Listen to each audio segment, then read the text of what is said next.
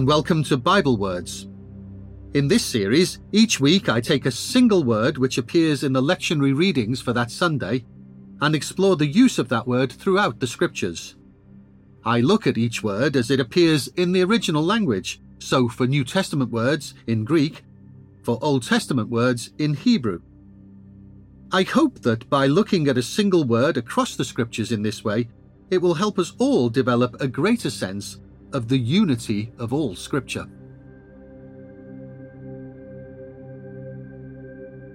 This week's Bible word is the Greek adjective teleos. This word appears in the Gospel of the Seventh Sunday in Ordinary Time, Year A, that's Matthew chapter 5, verses 38 to 48, where it is translated as perfect. The adjective teleos is one of a group of 13 related Greek words, all with very similar meaning. The related Greek noun, telos, is the basis for the English word teleology, which is used in philosophy to describe the purpose or goal of objects or events. As we will see, this teleos group of words has many shades of meaning, clustered around the ideas of ending, completion, and fulfillment, and some of these different meanings are closely related. This is a challenge for the translator, who has to find the most appropriate single English word for any particular occurrence of the Greek word in a verse of Scripture. And the translator's challenge has consequences for us, as readers of the English translations. When we encounter a word in the English translation, it is useful to be aware of the other meanings of the underlying Greek word, and that may give us a richer understanding of that verse of Scripture. This teleos group of Greek words is a really good example of such a multifaceted word. So I hope that this podcast will help us to be aware of the possible nuances of meaning when we encounter words in English translations of the Bible such as perfect, or end, or fulfill, or mature. As with previous episodes of Bible Words, I will consider these teleos words as a single group, since their meanings are closely related, except where it is necessary to focus on one specific word. In the secular Greek literature of the ancient world, teleos words have a wide range of meanings related to an end, or completeness, or fulfillment. In the sphere of worldly achievement, teleos words can refer to a goal or an end, or carrying out instructions, or fulfilling an obligation, including the payment of tax. The noun telos is used to refer to success in an endeavour, or power, or political office, or even of ratifying a law. The verb can have a dynamic sense of making a word come true, as in the Iliad, where Agamemnon is worried that Hector will fulfill his threats. Among the philosophers such as Plato and Aristotle, it can refer to intellectual or physical development, or maturity, or in a moral sense of orientation towards the good. Teleos can also be used to fulfill religious obligations or sacrifices. In the Septuagint, the Greek translation of the Hebrew Scriptures, which was produced between the 3rd and 2nd centuries before Christ, teleos words are used to translate 7 different Hebrew words, which hints at a similarly rich variety of meanings. Telos can mean simply an end or result, as when Jason's failed assault on Jerusalem causes him to receive only disgrace as the result, the telos, of the dishonour of his plot. That's in the 2nd book of Maccabees, chapter 5, verse 7. Sometimes it refers to death, as when in Ecclesiastes chapter 7, verse 2, it declares that death is the end, the telos, of every man. The secular sense of an obligation is continued in the Septuagint, with telos being used to describe the tax or tribute that Israel must offer to the Lord in Numbers chapter 31 verse 28. Therefore, we have the same Greek word, telos, being used to describe both of the so-called 2 certainties of life, death and taxes. But there is a greater emphasis in the Septuagint on the moral and religious significance of teleos. It can refer to being blameless, for example Noah in Genesis chapter 6 verse 9. It is used for undivided loyalty to the Lord in Deuteronomy chapter 18 verse 13 and in the 1st book of Kings chapter 8 verse 61. Though note that loyalty and moral perfection go hand in hand, each implies the other, and that's an example of where the use of teleos takes advantage of multiple nuances of the word. The verb can also be used for dedication to false gods, as when the people of Israel were initiated into the rites of the Baal of Peor in Numbers chapter 25 verses 3 and 5. The idea of consecration may be why the translator of the Septuagint uses teleos to mean unblemished, when referring to the lamb used for the Passover meal in Exodus chapter 12 verse 5, though it may also overlap with the sense of perfection. In the New Testament, some uses of teleos word reflect these basic meanings from the secular and the Septuagint usage. So, the evangelist Matthew uses the verb teleo to mean finish, when in 5 different places he uses the identical phrase when Jesus had finished to denote the end of each of the 5 blocks of Jesus' teaching statements in the Gospel of Matthew. And the references here are chapter 7 verse 28, chapter 11 verse 1, chapter 13 verse 53, chapter 19 verse 1, and chapter 26 verse 1 of Matthew's Gospel. In the first letter of Peter, chapter 3 verse 8, he uses telos in a phrase which prefaces a summary. Literally it means, now the end. Telos is also used to describe the end of various actions or institutions. So, Satan's power is coming to an end in Mark chapter 3 verse 26. Jesus' kingdom will have no end in Luke chapter 1 verse 33.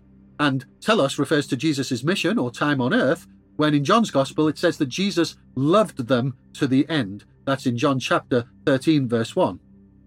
When telos is used to refer to Christ as the end of the law in Romans chapter 10 verse 4, it carries the sense of fulfillment as well as superseding. Telos is also an end to life in Hebrews chapter 7 verse 3 and in the second letter to the Corinthians chapter 3 verse 13. The latter is alluding to the death of Moses. And there are 2 specific variants of the word. So the verb teleutao and the noun teleute, which mean respectively to die or death, and these occur mostly in the Synoptic Gospels and in Acts. There are multiple uses of telos to describe the end of the age. It's a favourite phrase of the writer to the letter to the Hebrews. So we see it in chapter 3 verse 6, chapter 3 verse 14, and chapter 6 verse 11 of the letter to the Hebrews.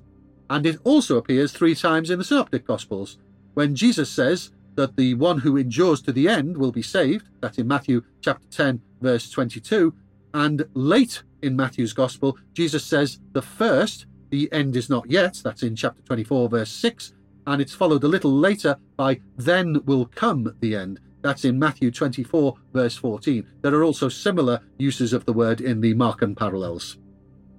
Telos has the sense of outcome, when Peter was sitting with the guards to see what would happen to Jesus in Matthew chapter 26 verse 58.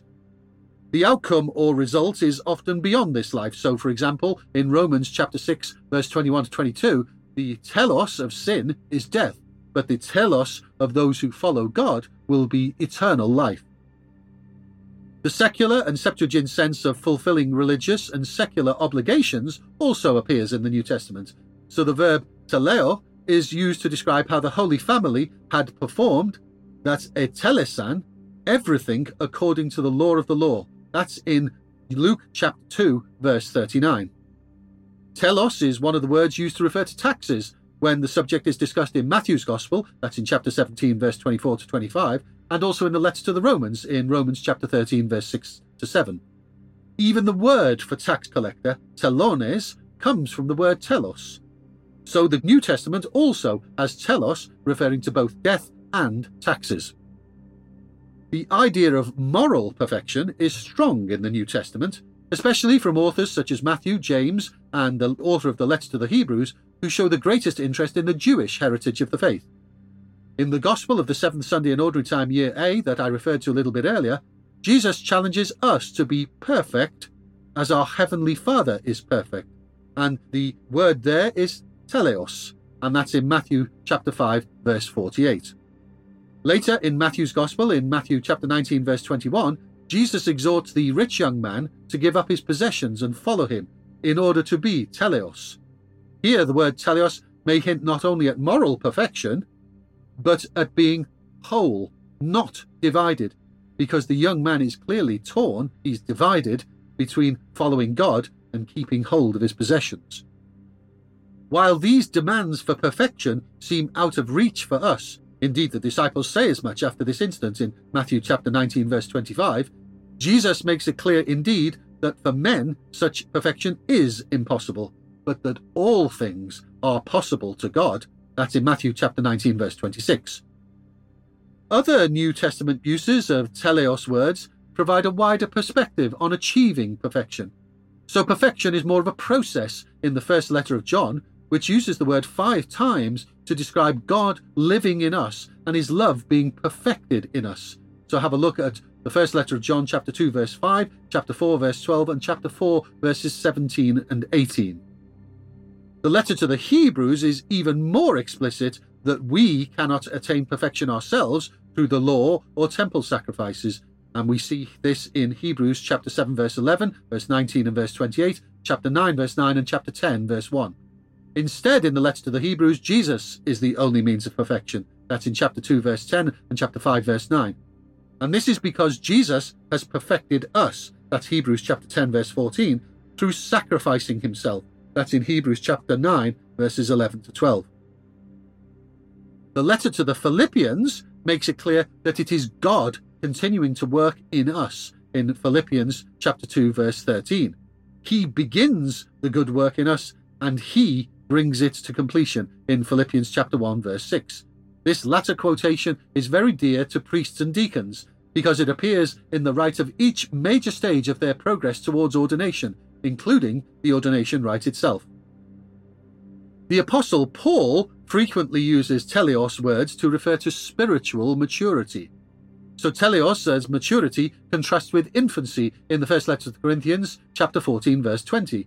And such maturity grows by becoming teleos in Christ in the letter to the Colossians, chapter 1, verse 28. In other words, it's about becoming more Christ-like, because Christ is the standard of mature manhood in Ephesians chapter 4, verse 13. Although perfection cannot be achieved without Christ's grace, we still have to strive for it, as the apostle does himself in Philippians chapter 3, verse 12. And all who are mature, those who are teleos, must be of the same mind in Philippians chapter 3, verse 15. In the second letter to Timothy, chapter 4, verse 7, and in Acts chapter 20, verse 24, Paul uses the image of finishing a race. The verb is teleo. And to the extent that we are not perfect and fail, God's power is perfected. In other words, it has its greatest efficacy in our weakness. And the Greek verb there is teleitai. And that's in the second letter to the Corinthians, chapter 12, verse 9. And the idea of a process which is in God's hands is the basis for the use of the verb teleo to describe the fulfillment of God's plan. So we see that teleo is sometimes used by Luke and by John for the fulfillment of the scriptures. So Luke chapter 18, verse 31, and Luke chapter 22, verse 37, and in John chapter 19, verse 28b. In other places, it describes the completion of God's words in Revelation chapter 17, verse 17, or his mystery, chapter 10, verse 7. Luke's Jesus speaks of his own baptism, by which he means his passion and death, being accomplished. That's in Luke chapter 12, verse 50. Or of the seed of the gospel bearing fruit in maturity. That's Luke chapter 8, verse 14. And in Luke, Mary is blessed because she believed, in Luke chapter 1, verse 45, that the promise of the Lord would be fulfilled. That is literally a fulfillment or a teleosis. The accomplishing of God's plan is most richly described using teleos words in John's Gospel, where Jesus on 3 separate occasions describes himself as accomplishing his Father's work. That's in John chapter 4, verse 34, John chapter 5, verse 36, and John chapter 17, verse 4. Jesus also prays with another teleos word that his disciples will be perfected in unity. That's John chapter 17, verse 23.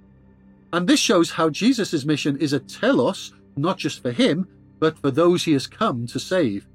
Jesus' perfection, or accomplishment, in other words, is the means of our perfection. And most dramatically in John's Gospel, verbs based on teleos are used 3 times in 3 verses at the climax of John's Passion narrative. So first of all, Jesus knew in chapter 19, verse 28a, that everything had been accomplished. That's tetelestai. Later in that same verse, he says, I am thirsty in order to fulfill the scripture. That's John 19:28b.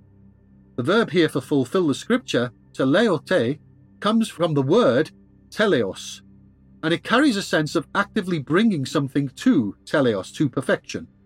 It appears that John's choice of this word is quite deliberate, because he and the other evangelists more often employ another Greek word, pleoreo, to refer to the fulfillment of the scriptures.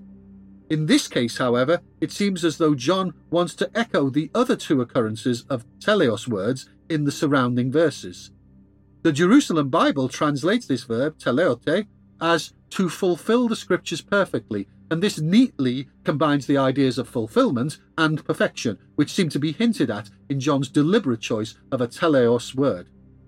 And the third and final occurrence of teleos words in this short passage of John's Gospel occurs when Jesus, having taken the sour wine, says his final word, and it is once again tetelestai, it is accomplished. That's in John chapter 19 verse 30. This tetelestai is the climax of Jesus' work for the Father, drawing on all those previous uses of teleos words throughout John's Gospel. And since the language of John's Gospel is so richly metaphorical, perhaps there is also a hint of another meaning of tetelestai, as confirmation of making a payment, and therefore alluding to Jesus paying the price for our sin. Some papyri around the time of Jesus do show the word tetelestai on receipts for tax or other payments. So while the primary meaning of tetelestai here is definitely the accomplishment of Jesus' work for the Father, it is possible that the evangelist is also taking advantage of the rich range of meaning of tetelestai to hint at other nuances. So, what does all of this mean for us? Well, first, God has a plan for us. God's plan was foretold in the scriptures and fulfilled in the scriptures, and it is accomplished through Christ's life, death, and resurrection. And the purpose of that plan is to bring us to the telos, to the goal of being with God in his heavenly kingdom. Second, perfection can only be found in Christ. Jesus has already accomplished tetelestai, the Father's plan. It is his grace we seek, his work that will be fulfilled in us, and his power that will be most perfect in our weakness. And finally, we must still play our part in the process. We must strive to be mature, to run the race, and keep going to the end. But we must also understand that it is a process that in this life does not end. Rather, we must be content to allow, in Pope Francis's words, time, by which Pope Francis means the process, to be greater than space, by which the Pope means the desire to crystallize a particular state, leaving no room for continued growth. Take a look at Evangelii Gaudium, paragraphs 222 and 223. Always our goal is to grow, to be more like Christ, because he is the purpose, he the goal, he the standard and the means of perfection. As Jesus says in Revelation chapter 21 verse 6 and also chapter 22 verse 13, he is the beginning and the end. In other words, he is the telos.